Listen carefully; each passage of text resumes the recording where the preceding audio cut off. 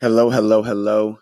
Welcome to Shape the Culture's weekly message, where every week it is our goal, our mission to deliver a creative, authentic, inspiring message straight to you, the people. Thank you so much for being here. Thank you for sharing this time with us. If you are a first time listener, I just want to say thank you so much for checking us out, giving us a chance. I really hope that you enjoy what you hear. I hope that you're able to take something away from this message, use it in your life, give you something to think about, and hopefully provide something that you want to share with your close friends, your family, your loved ones, because you know that they need it too. If you're a continuing listener, I just want to say thank you so much for continuing to listen, for continuing to check us out. I hope that you continue to enjoy the time that we share as we go on this journey together of shaping the culture and learning and growing more confident in the belief of ourselves, and just figuring out how we can better ourselves each and every day. That's really what this is all about. So this week, we will be continuing our series titled Judas.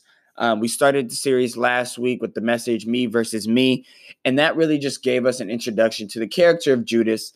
And we looked at how, even though Judas is always known for being the one that betrayed Jesus, he was also called with the other 12 disciples. He spent time with Jesus. He spent time with the disciples, witnessing the miracles, going through the same lessons.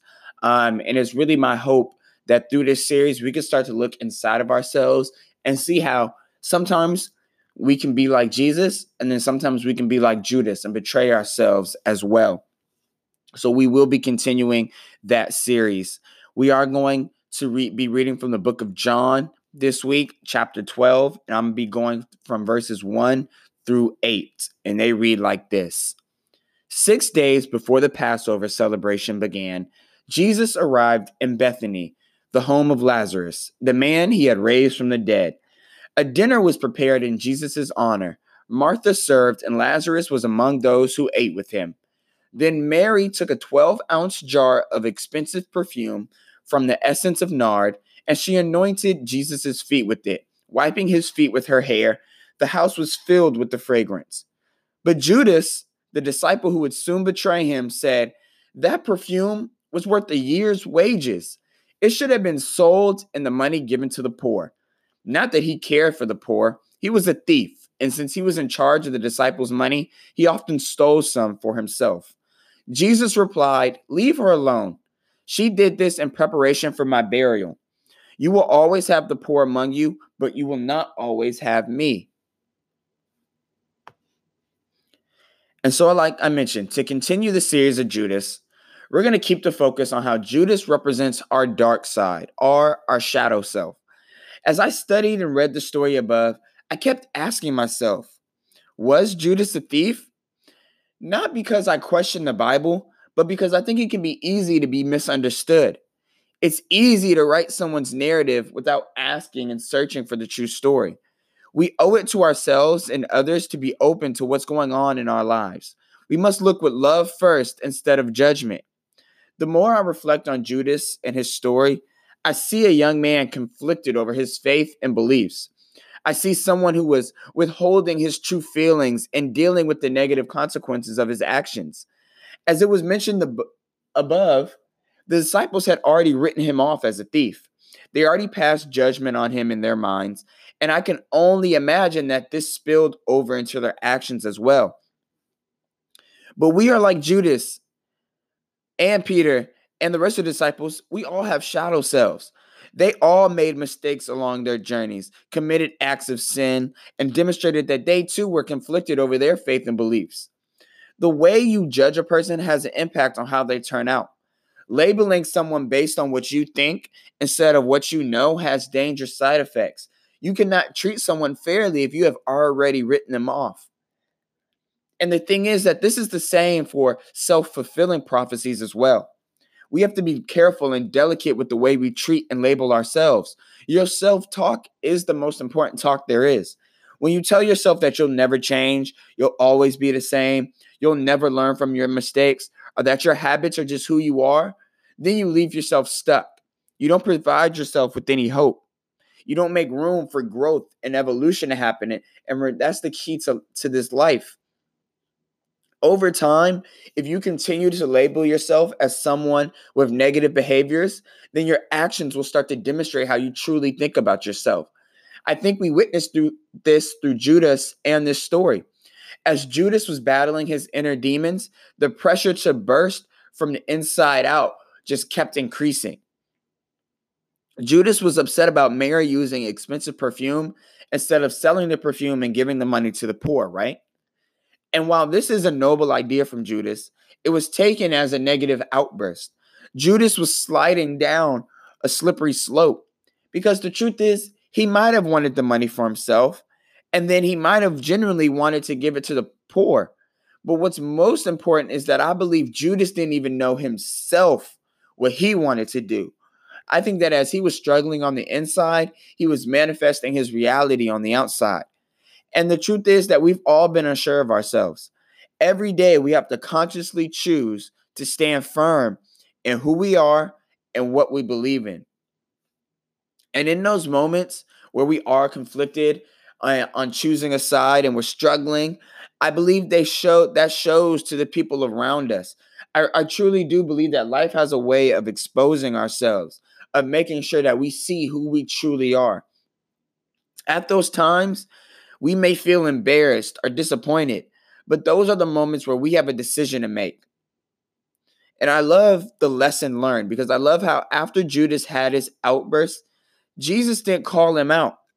He didn't bring attention to the inner conflict going on inside of Judas. He provided him and the rest of the disciples with a valuable lesson. So even though we will always have moments where we sway between our beliefs and debate whether or not to actually stick to our commitments, a key to overcoming these times is to focus on being present and to concentrate on our own actions. Jesus told Judas to leave Mary alone because it was her perfume, her choice, and her action. The truth is that the situation had nothing to do with Judas and how he felt. And that is how Judas betrayed himself in this situation by attacking Mary for no reason. Part of the reason his outburst was linked to him being a thief is because if Judas was truly concerned about the poor, there's so much more that he could have done personally. That one bottle of expensive perfume wasn't that important. That's how you know the perfume wasn't really the issue. It was Judas feeling some type of way about Mary's devotion and worship. He was feeling conflicted, seeing an act of open, honest devotion happen while wondering why he couldn't do the same. He was cracking from the inside out. When we want to make up for what we believe we lack, whether it's faith, love, emotional connection, we tend to show out. You will always reveal yourself to yourself and others. Everything hidden comes to the light. Judas was unable to accept the honesty in Mary's actions due to his own guilt and insecurities. And that's how it plays out. Maybe he felt personally attacked because he wasn't living up to his own standards. Part of being insecure is that we think it's something we inflict only on ourselves, but really we take it out on others too. We start to feel like everybody can see through our illusions, so we take out our frustrations on those around us. Judas has had an outburst because he thought Mary was bringing attention to what he was doing wrong, but that was a personal problem. We must avoid downplaying others because of our insecurities. If it will be, it will be. Our task is to focus on what we are doing and what we can do. Like Judas, nothing or no one can stop us from achieving our goals, making steps in the right direction, or fulfilling what's been placed in our heart. It's inside of us to be proactive and take responsibility for our own choices. The pressure we feel on the inside can only be eased by our own actions and decisions. We must make a commitment to ourselves and cease to worry about the actions and decisions of others.